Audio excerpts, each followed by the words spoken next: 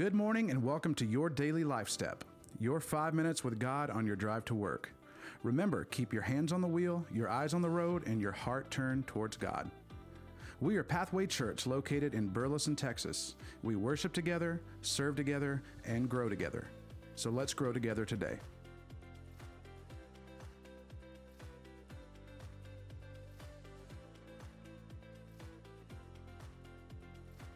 Day 6, Psalms 103. Bless the Lord, O my soul, and all that is within me. Bless his holy name.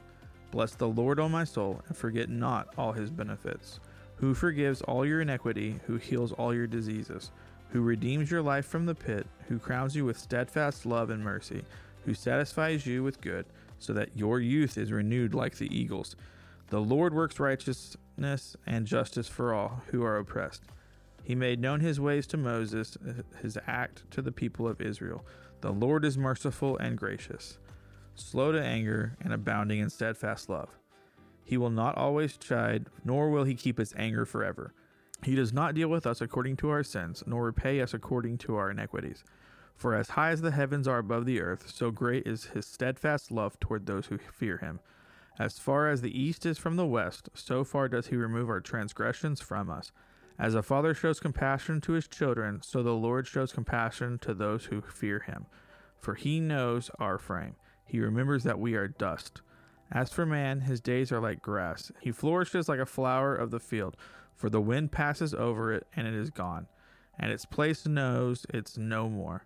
But the steadfast love of the Lord is from everlasting to everlasting on those who fear him, and his righteousness to children's children, to those who kept his covenant and remembered to do his commandments. The Lord has established his throne in the heavens, and his kingdom rules over all.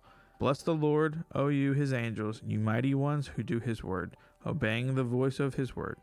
Bless the Lord, all his hosts, his ministers who do his will.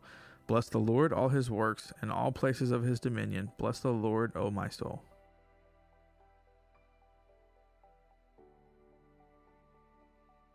Referencing verse 3, what are the sins and diseases of your soul that you need God to heal and restore?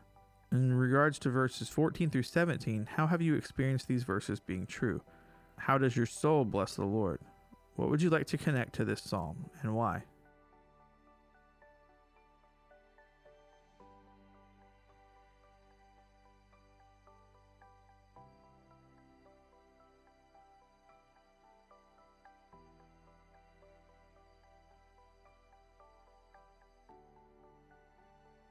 Let's pray. I love to praise you, God, with all of my soul.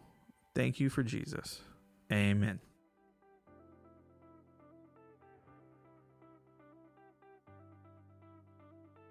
Thanks for beginning your day with us, with God, and in the Word. Go make today a great day. We'll see you tomorrow.